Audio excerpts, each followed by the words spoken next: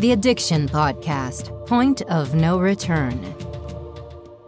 Hello, and welcome to the Addiction Podcast, Point of No Return. My name is Joni Siegel, and I'm the host for this podcast. My husband is Steve Siegel, and he's the producer of the podcast. Today's episode, numerically, is number 284. However, the subject of today's podcast is so important that we are putting this podcast up kind of ahead of schedule. This podcast features two authors, and their book is going to be published on July 12th. However, this book is so important to you, the listener, that we want to make sure you know about it as soon as possible. Please just remember to subscribe to this podcast wherever you listen to podcasts and give us a good rating. Also, check out our YouTube channel and give us a thumbs up on our videos and subscribe to our channel. So today's episode, we have an interview with two authors.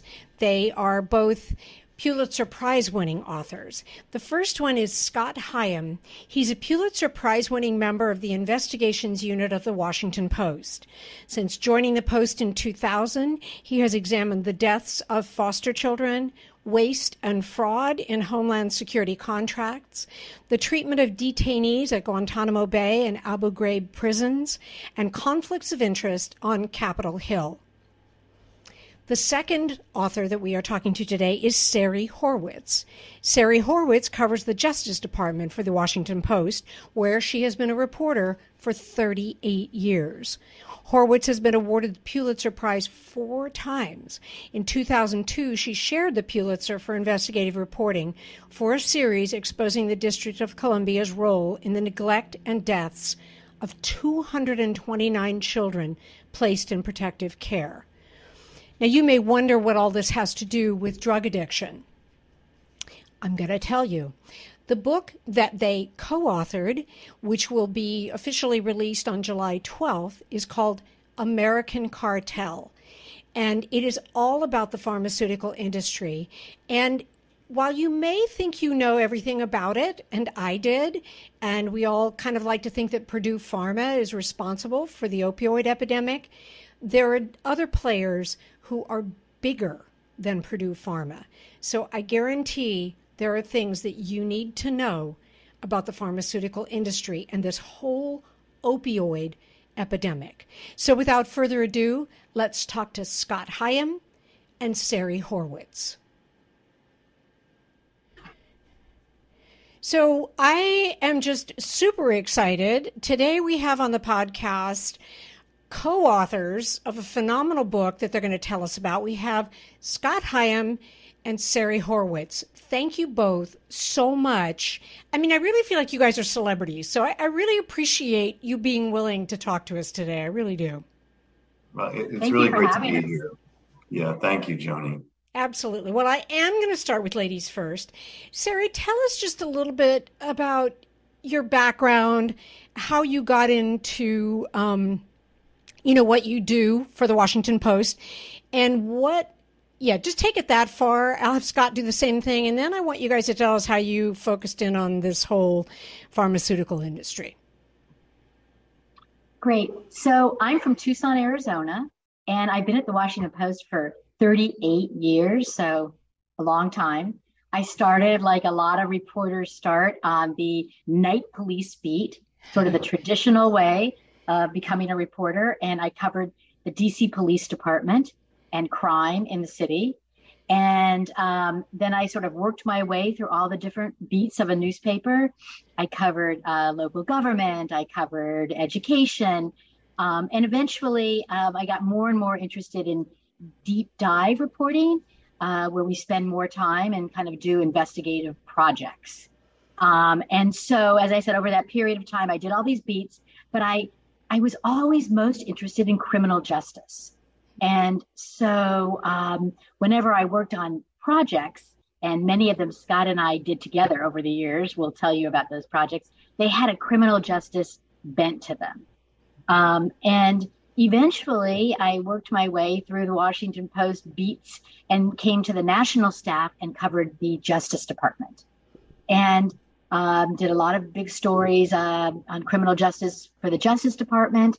And I worked on looking at things like justice on Indian reservations and federal prisons. I went inside a lot of federal prisons for a year-long project on that. And Wow. Scott and I then ended up working a lot together. So that's, I guess we'll sort of segue to that.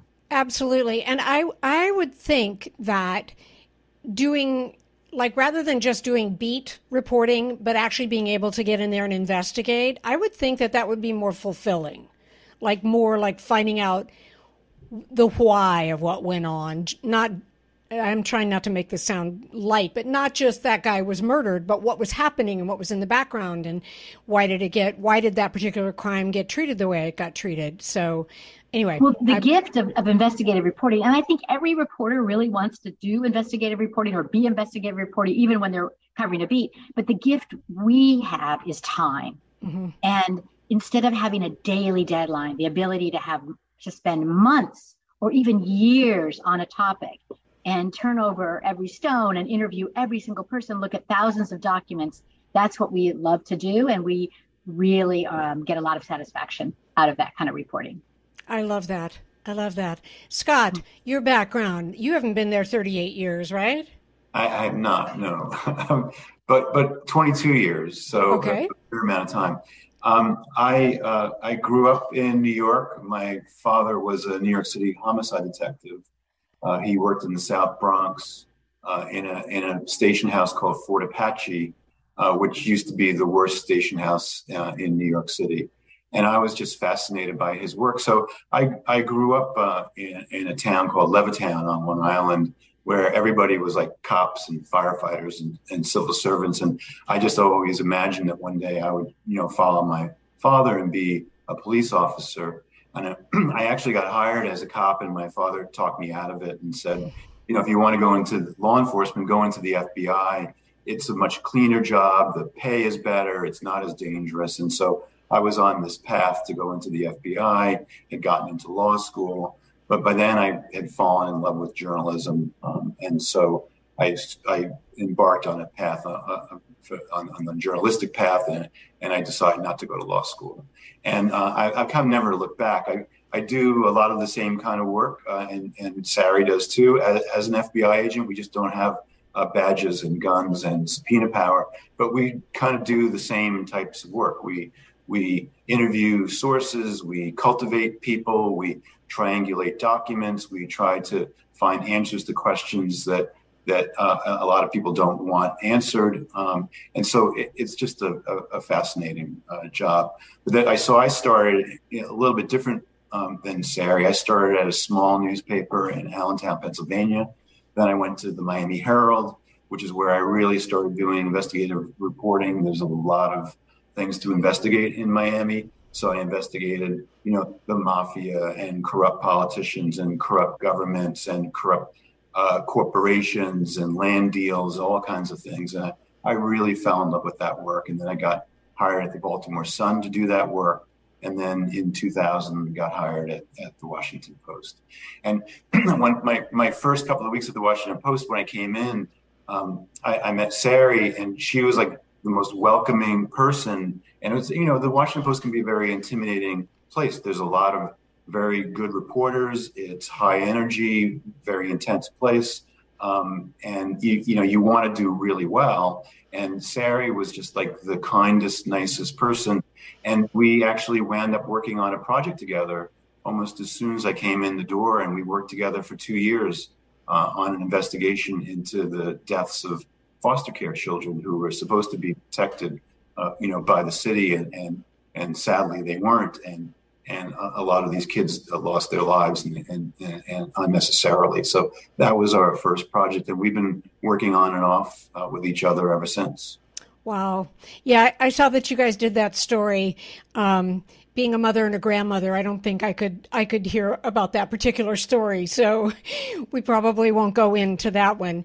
But okay, so you guys are, you work together, and I was also going to just make an editorial comment that I think that sometimes law enforcement's hands may be tied a little bit in terms of what they can and can't say. But I would think as investigative reporters, your hands aren't tied so much. You can point the finger. You can get the truth. You can say it. You're not hampered by, I don't want to say, I mean, you have rules and you have ethics, but I'm just saying that sometimes I think maybe your hands aren't tied as much. Would you agree with me on that? Well, I mean, we follow the facts just like law enforcement does. But they have a burden of proof that's beyond a reasonable doubt, which is a little bit different than the burden of proof that we have to publish a story. But it's kind of the same process, and it's super rigorous, particularly for investigative reporting. Every place I've ever worked in, particularly at the Washington Post, the standards are so high, the standards of proof are so high. So, we want to make sure that everything that we print, every word that we write can be backed up. We have lawyers who read every story and particularly the stories that Sari and I do, because a lot of them are very sensitive, involving lots of powerful interests. So we have an intense process that we go through to make sure that our stories are solid, that they can be backed up, that they are factual. We're not really interested in people's opinions. We're more interested in uncovering the truth, finding out what happened, and letting the public know. And that makes total sense. And I forgive my ignorance. I don't think I said it properly, but I think it was more when you said burden of proof is a little bit different. But I do understand that you guys have to dot every I and cross every T before you can publish, because otherwise, the entity for whom you are writing, or in this case with the book, then you can become liable for that type of thing. Sari, you Okay. both have been involved kind of in this pharmaceutical story for a while now.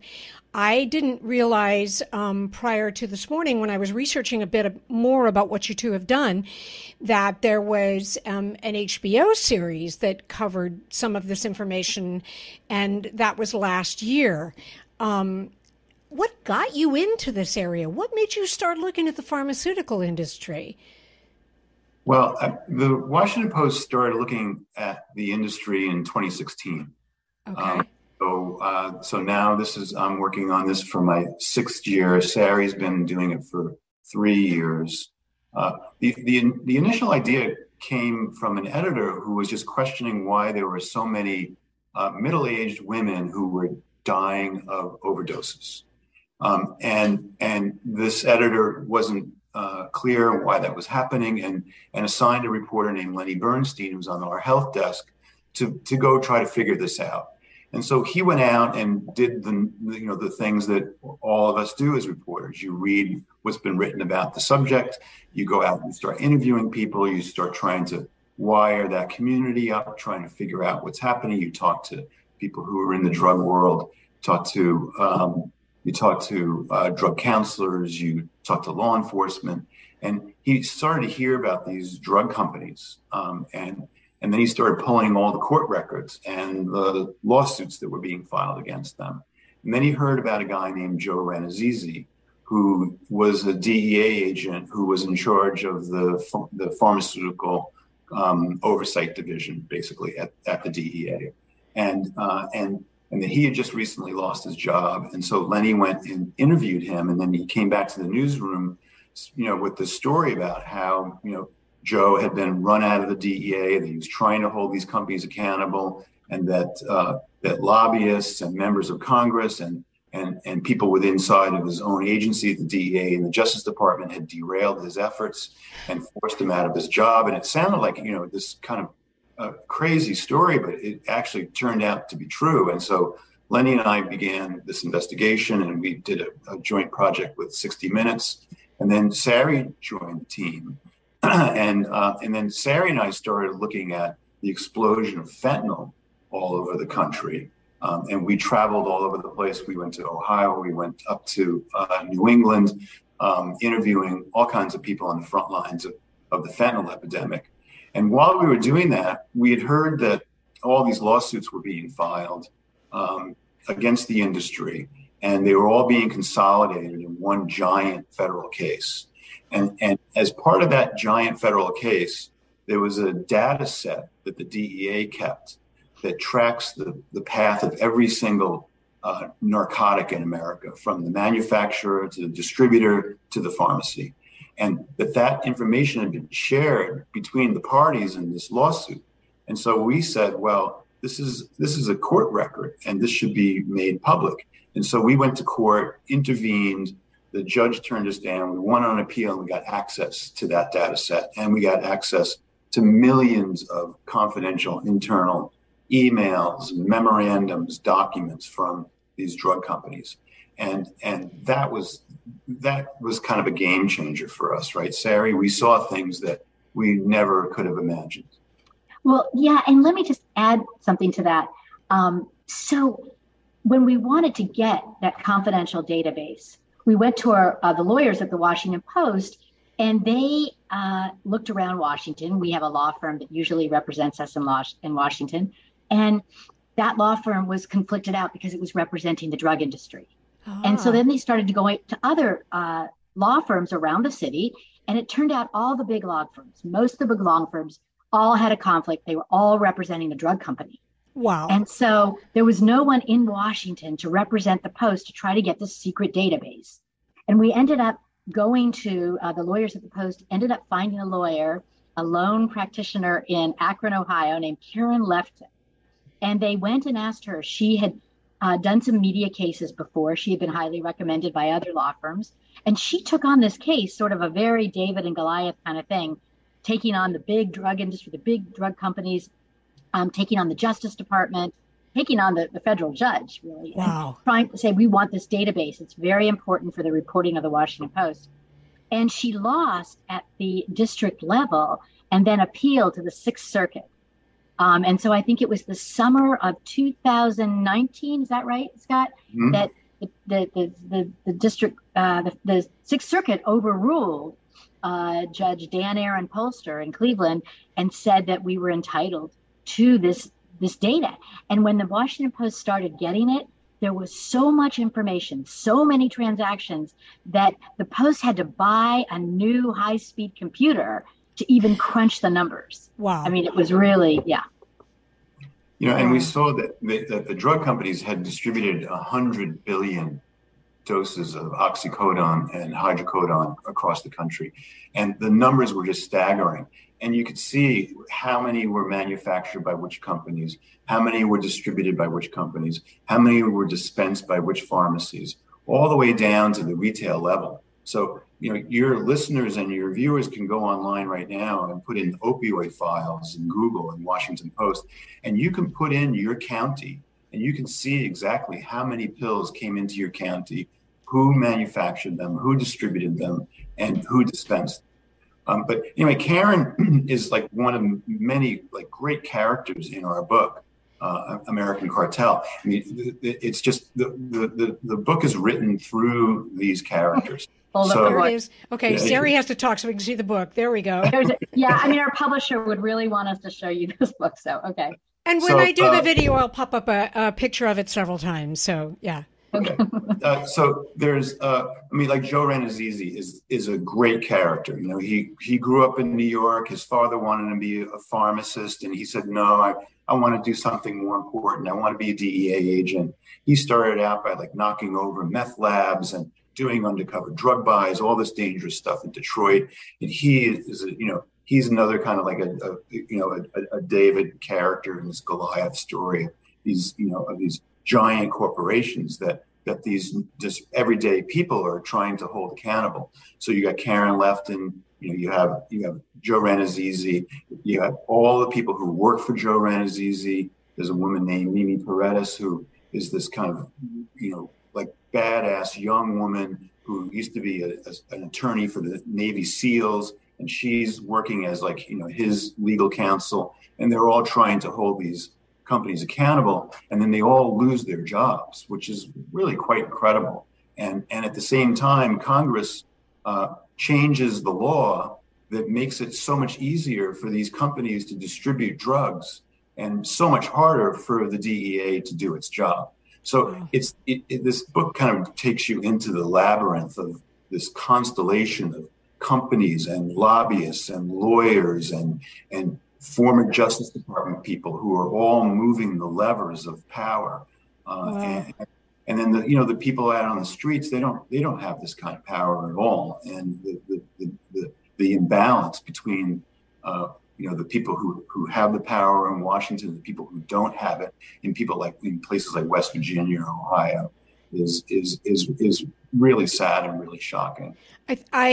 I agree with you. Sorry, Sari, just one quick thing. I was just going to say that there's power in knowledge. And the fact that you and Sari have written this book and that American Cartel, I'm going to say the title several times, the fact that you've written it and you've put all this information down on paper for anybody to get and read, that's going to be huge because knowledge is power and you are giving people knowledge. Sorry, Sari, I cut you off. Go ahead. No. I mean, I just want to add something going back to this database that we got, talking about knowledge is power, is that we really saw from that, and this is a big theme of our book, that people, when they hear about the opioid epidemic, they think about Purdue Pharma, they think the Sacklers, they think OxyContin. And what we saw in this database is it's so much larger than that, that as Scott said, there's this constellation of companies. Some you've heard of, some we've never heard of. Mm-hmm. And some of them are large, some are small, some are manufacturers, some are distributors, some are pharmacies. They all work together. And you really saw when you looked at the data how companies like Mallinckrodt, based in St. Louis, we really didn't know much about Mallinckrodt. They're the largest maker of generic oxycodone. They were making and manufacturing so much more than Purdue Pharma. And their pills, the Mallinckrodt Blues, they called them, because they're blue and they have an M on them, which were very popular with people in Florida, people who were using drugs. People don't really know that story. And so that's what's very different of what we found in the data, what we heard from interviews, and what we present in this book. Yep, that's huge. I read that in the press release, Mallinckrodt, and what is that? I'd never heard of that, and we've been doing this for 5.5 years. We had never heard of this company, and it's one of the oldest pharmaceutical companies in the country. And then when we saw the data, like Sari was saying, they made 30 times the amount of drugs that Purdue Pharma did. 30 times. They made way more money than Purdue Pharma could ever have imagined. So while Purdue Pharma, many people believe, started this epidemic with OxyContin, a lot of companies saw this market that had been created and they just dove in and they turned, what was a brush fire into an inferno. And now, we're into this, this wave of the epidemic where it's just fentanyl all the time. And Mallinckrodt manufactured so many of those blue pills. When they have an M stamped on one side and they have a 30 on the other. So it's 30 milligrams of pure oxycodone, which was the most popular pill on the street. People would kill to get these pills. And so now you can't get them anymore. And guess who's manufacturing M30 milligram pills, although they're counterfeit? The Mexican drug cartels. And they are flooding the country with these exact same pills, except for their fentanyl. They're not oxycodone. Wow. So it just goes to show how smart the cartels are and how these American drug companies kind of set the table for where we are right now. It's kind of shocking. I was just down on the border twice the last 6 weeks, and it's just coming across like a torrent. Bags and bags and bags of blue M30 pills. Wow. It's really something. So anyway, it took a village for this thing to happen, for this epidemic to take place, and so in our book we explain who all these other players are. I mean, a lot of people don't know that CVS, Walgreens, and Walmart are huge defendants in these lawsuits, and they just lost a big jury trial recently in Cleveland, and they're about to be fined, hundreds of millions, if not $1 billion, in that one case alone. So there's a lot of companies. There's about 24 companies that are involved in this litigation now. It's the largest civil action in American history, and it's probably going to be going on for several more years. And so far, the companies have paid close to $40 billion in settlements, 40 with a B, billion. Yep. So that's a lot of money that's going to go into communities to help with drug rehab programs and, drug addicted babies, etc. But, if you talk to parents, they feel that the fines are important and that these settlements are important. But their biggest question is, why is nobody in jail? Why are none of the executives of these Fortune 500 companies being held criminally responsible for what took place? Well, is Mallinckrodt even mentioned in any of these lawsuits? Are they mentioned in them? Oh yeah. Oh, okay. They were sued, and now they're in bankruptcy. And there's a lot about them in our book. In fact, there was a famous set of emails that came out during the litigation where one of the salesmen referred to the drugs as Doritos, and that they'll just keep making them because these people are addicted, and we can make so many of them. I can read you the email. I mean, it's unbelievable. You want to hear this email? Yes. It's very short. Hold on a second. Let me find it here. So this is an email it's an email exchange between a drug distributor in the Midwest in Ohio, who was writing to the national sales manager of Mallinckrodt, the manufacturer. So it's the manufacturers, distributors, and then the pharmacies. So this guy's the middleman, and he writes to this guy, Victor Borelli, who is the national sales manager of Mallinckrodt, and says, I need more pills, and he says, keep them coming. They're flying out of here. It's like people are addicted to these things or something. Oh, wait, people are. Ha ha. And then Victor Borelli writes back, just like Doritos, keep eating, we'll make more. If you are an addict in recovery, or if you are an addict still struggling to keep your head above water, or if you happen to love someone battling addiction, Jay Lynn's new book, Between the Lines, a memoir about addiction, empathy, and evolution, is a must-read for you. Lind tells the compelling story of his addiction and recovery between the lines of the stories of several other important people he encountered along the way. With a profound recognition of how an addict's choices can upend so many lives, Between the Lines takes us deep into the tragic consequences of addiction and betrayal, but leaves us with a message full of gratitude and hope. Between the Lines is available on Amazon or anywhere books are sold. Also, listen to Jay's podcast, Between the Lines, on Spotify and Apple Podcasts. You are listening to the Addiction Podcast, Point of No Return. For more information on the podcast, or to reach out if you have a story you would like to share with us, go to our Facebook page by the same name, or you can email us at theaddictionpodcast@yahoo.com, or go to our website, theaddictionpodcast.com, or call us at 727-314-7080. And please remember to subscribe to our podcast wherever you listen to podcasts and give us a 5-star review. Sometimes, the hardest thing about getting someone into recovery is getting them to agree to treatment. Bobby Newman, a certified drug counselor with 30 years' experience and an over 85% success rate as an interventionist, has created a series of 12 videos that you can use right now to learn every step to get your loved one to agree to treatment. Call 1-833-918-0008 today and say the word podcast to get a 10% discount.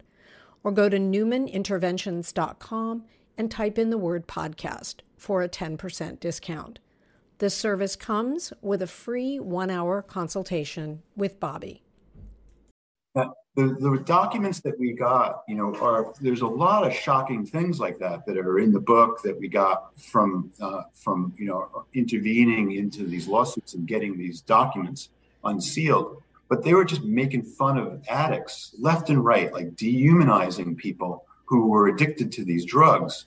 And maybe it made it easier for them to do what they were doing because they didn't see them as human beings. They just saw them as a market, and we're just selling drugs to them. And there's another parody that somebody had written to the tune of Beverly Hillbillies. And some of your listeners or viewers may not remember this show, but in the 1960s, there was like this parody comedy show about a bunch of hillbillies from like Arkansas or wherever, and they hit oil on their land, and suddenly they're gazillionaires, and they move to Beverly, and so they wrote a parody about this. Another drug company did, and I won't sing it because I don't have a very good voice, but I can read to you the parody. Let's see here, where is the parody? Okay, so it starts with, come and listen to a story about a man named Jed. Poor mountaineer barely kept his habit fed. Then one day he was looking at some tube and saw that Florida had a lax attitude about pills, that is, hillbilly heroin, OC, meaning oxycodone. Well, the first thing you know, old Jed's driving south. Kinfolk said, Jed, don't put too many in your mouth. Said sunny Florida is the place you ought to be, so they loaded up the truck and they drove speedily. South, that is, pain clinics, cash and carry, a bevy of hillbillies. And it ends with, well, now it's time to say howdy to Jed and all his kin, and they'd like to thank Rick Scott for kindly inviting them in. They're all invited back to this locality to have a heap and helping of Florida hospitality, pill mills, that is. Buy some pills, take a load home. You all come back now here. Oh. And that was circulated over and over and over again inside of one of the drug companies. And, people were like, oh, great to see this again, with like smiley face emojis. And meanwhile, thousands and thousands of people are dying. It's like dehumanizing the people who are addicted to these drugs and the people that are dying from overdoses. And like you say, it's probably the only way they could sleep at night was to try and figure out a way to make light of it. But it's pretty disgusting. It's horrible. Look, Sari and I have seen some really dark things in our days as reporters. In Miami, in DC, Sari on the crime beat saw a lot of horrible things. And I think that we agree that we've never seen anything as horrible as this. Wow. And it's interesting because that email that Scott just read you, that parody, it just remained in internal email within the company. And then with this big lawsuit that we can certainly tell you more about because it's really interesting, this mass tort, the biggest one ever in American history. There was a trial in Charleston, West Virginia last summer. And the executives involved with passing around that email, one in particular, took the stand, and it came out in testimony. The plaintiff's attorneys asked about it, and the Pillbilly email came out. And it was written about by local reporters. And the next thing that happened was a basketball player, Rex Chapman, who has done a lot of work on the issue of recovery and treatment. He put it on Twitter. He said, wow, look what's happening. Look what just came out in this West Virginia trial. And it went viral. And there were actually some death threats brought against that executive. And the judge had to summon all the parties together in his chambers and say, whoa, no more of these emails. I get the point. No more of those emails. Wow. Right. So we have a lot of scenes like that. Like the first half of our book is like a detective story where the DEA is trying to figure out like where are all these pills coming from and who's responsible, what's happening, why are all these people, dying, and then they get taken down. And then the second half of the book is like a legal thriller where it takes you through this, giant case that's still pending, and you meet all these, remarkable lawyers.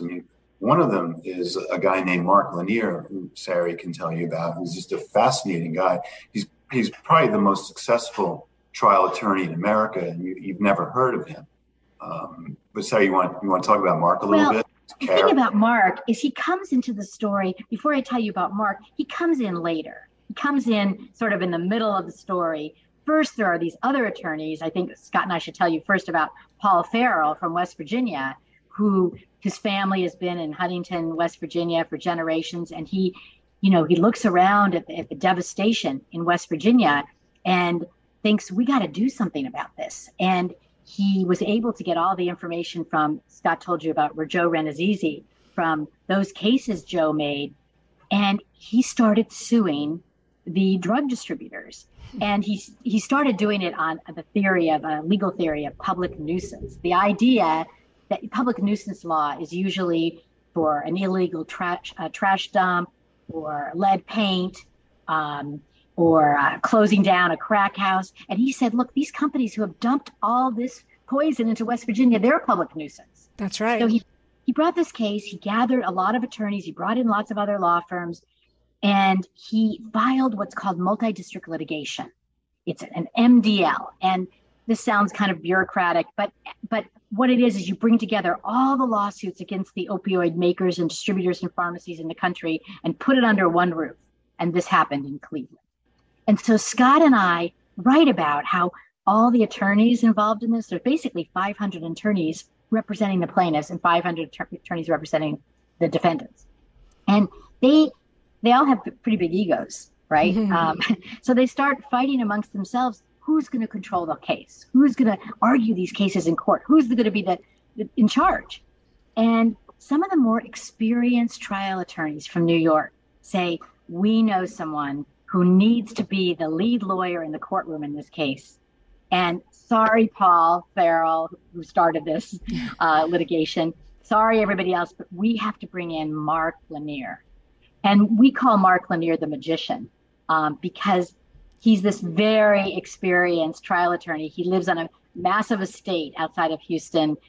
He has chickens and he has llamas and he has all kinds of animals. He has orchards and he has a little train on his property, and he's a character, and he has a theological library, but he's brought in billions and billions of dollars in these mass tort cases. And his style in the courtroom, he's very folksy. He's folksy. He brings in religious references. He's just so down to earth. And he took what's a very complicated case, because as we've told you, it involves manufacturers, distributors, and pharmacies, 24 of them. And he breaks it down for the jury. And he does things like he holds up a first edition of Wizard of Oz, and he reads from the scenes where it's like, poppies, and she falls asleep. And he makes the point that, see, we've always known about addiction and about narcotics and about poppies. So he's fabulous in the courtroom and really, really successful. And they brought him into this case, and he's the one who just won this trial in Cleveland against the pharmacies. Wow. I mean, he's the kind of lawyer who, the defendants will make an objection, and he'll turn to the judge and say, you know what, Your Honor, that's a pretty good objection. I would sustain that. And so, he just like, he controls the whole. He orchestrates the whole thing. He has his own team. He only works with those people. He has, people who are like, jury psychologists and, the reading the room, and people who are the audio-visual people. And he has this whole system of putting together cases. And he is the most successful trial attorney in America. In fact, he just won a $2 billion judgment against Johnson & Johnson in the talcum powder case that was just upheld by the U.S. Supreme Court. $2 billion verdict. Wow. So he's so anyway, our book is filled with these kinds of characters who are fighting against these drug companies, and then the drug companies have some of the best lawyers, as you can imagine, in the world. I mean, they've hired these law firms that are just powerhouses, and so watching these attorneys face off in court is quite a spectacle. It's like they're gladiators, going. We have lots of description of these courtroom battles and these scenes and jousting and people winning and people losing and the way things stand now, there have been some wins for the defendants and there has been some loses for them, and same thing with the plaintiffs who are going after them. They won some very big cases and they just lost a really big case in West Virginia. But what was striking to Scott and to me as we got to know the lawyers is, yes, of course, all the places we've traveled, we've met so many families in these communities. Almost every family has been affected by the opioid epidemic. Someone, a relative, a friend of a friend, has died. But it was so striking to see how it also really affected the lawyers. A lot of these key lawyers in the case, representing the 4,000 cities, towns, and Indian reservations, those lawyers themselves knew someone personally who had died from an opioid addiction or had a son who was struggling with addiction. And that was a motivation also for them. One of our main characters, Paul Farrell, who we talked to you about from West Virginia, he had a very close friend, and we have a whole chapter in the book about this man, Mark Zaban, who was a star athlete. Scott can give you all the particulars because he remembers all the particulars, but he was a star athlete in high school and in college. He went to the Ohio State University, and he got an injury, and the doctors began prescribing OxyContin, and he became addicted, and his life totally fell apart. And it haunted Paul Farrell, and he told us about this.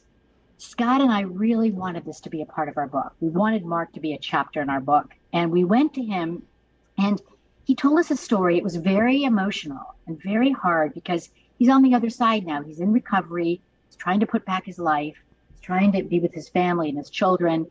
And it was very brave of him in the end. We really wanted him to tell his story, but he wasn't sure whether he wanted to do it. And he decided that although he was nervous about this and it might affect his life now, it was very brave and courageous of him. He decided, if my story in your book can help somebody who's struggling now, I want to do it.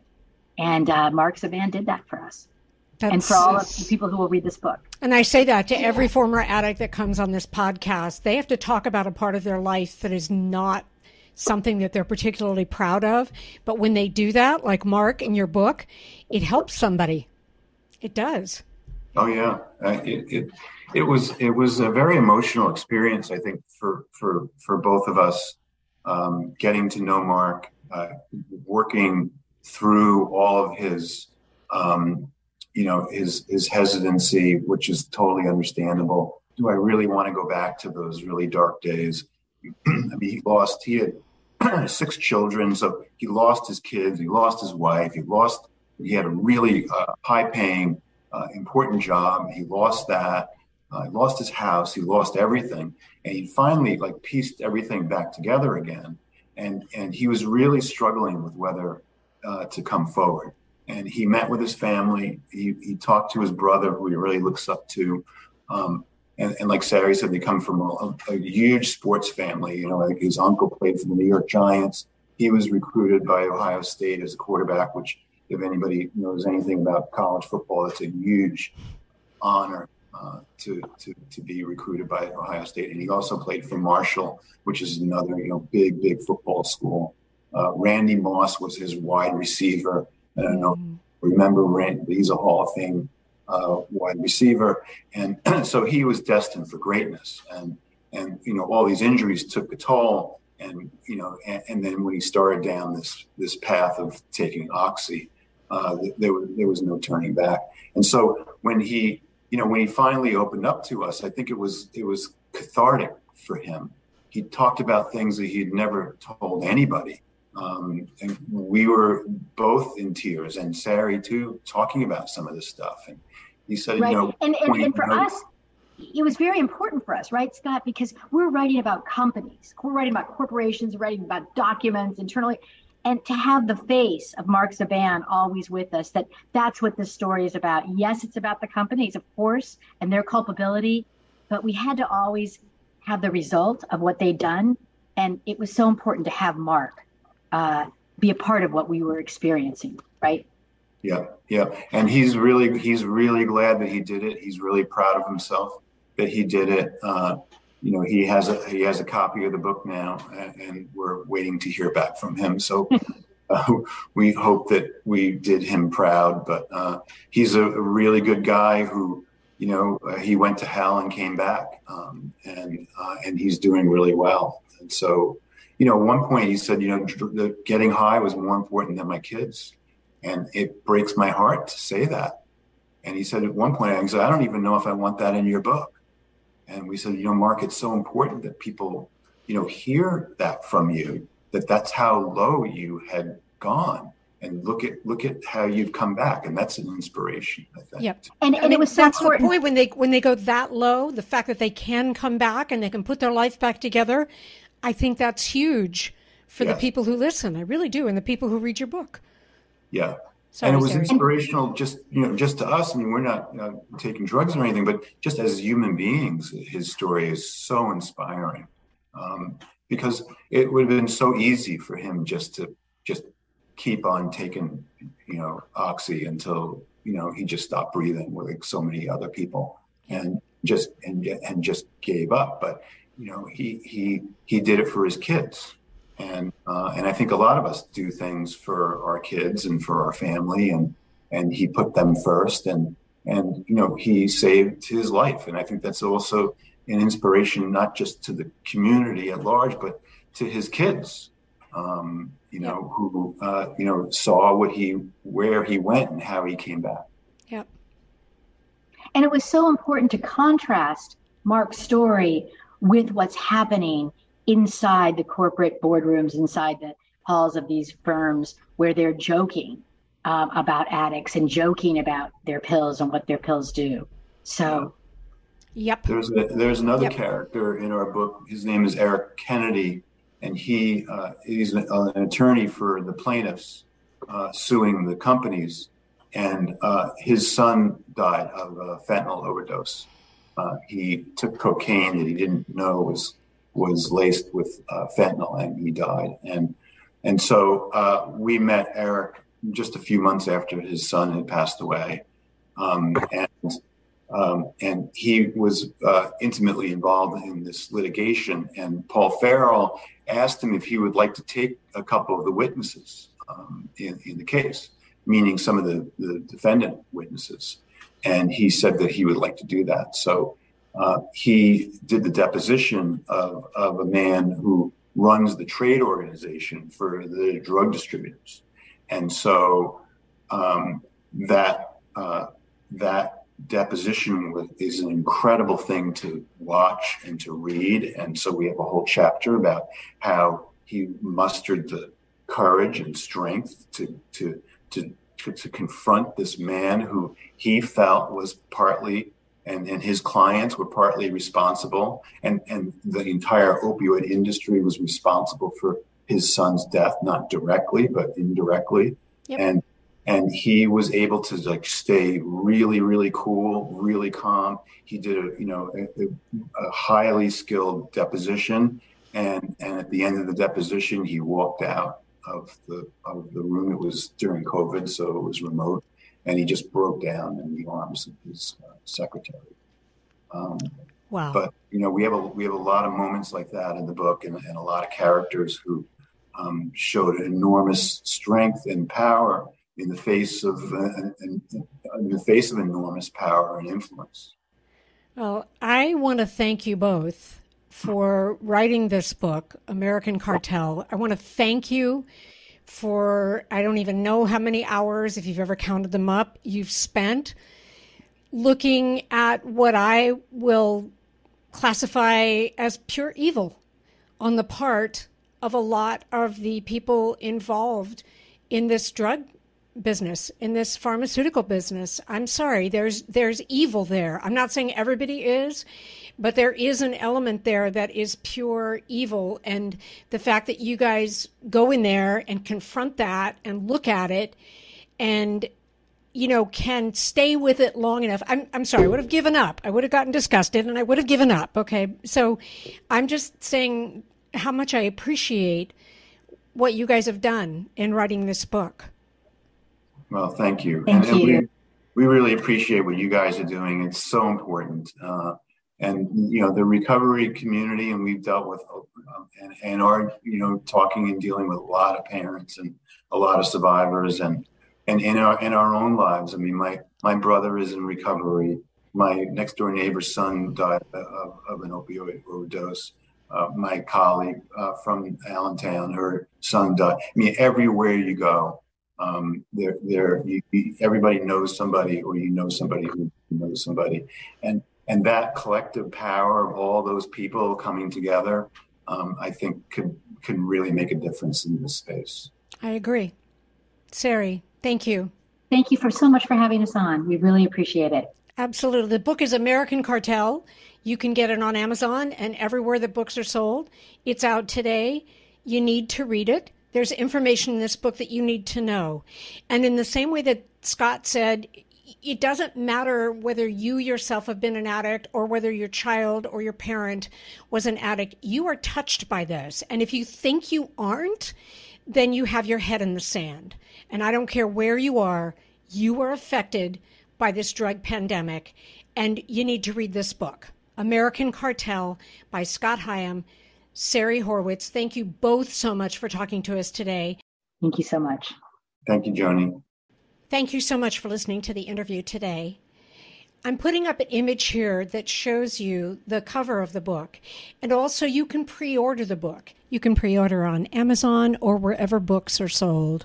It won't be published until the 12th, but because we got this interview in as one of the first interviews with Scott and Sari, we wanted to let you know that the book is available for pre-order right now. This book is a must-read for anyone who has been affected by the opioid epidemic and who wants to become better educated on the subject. It's a scary book.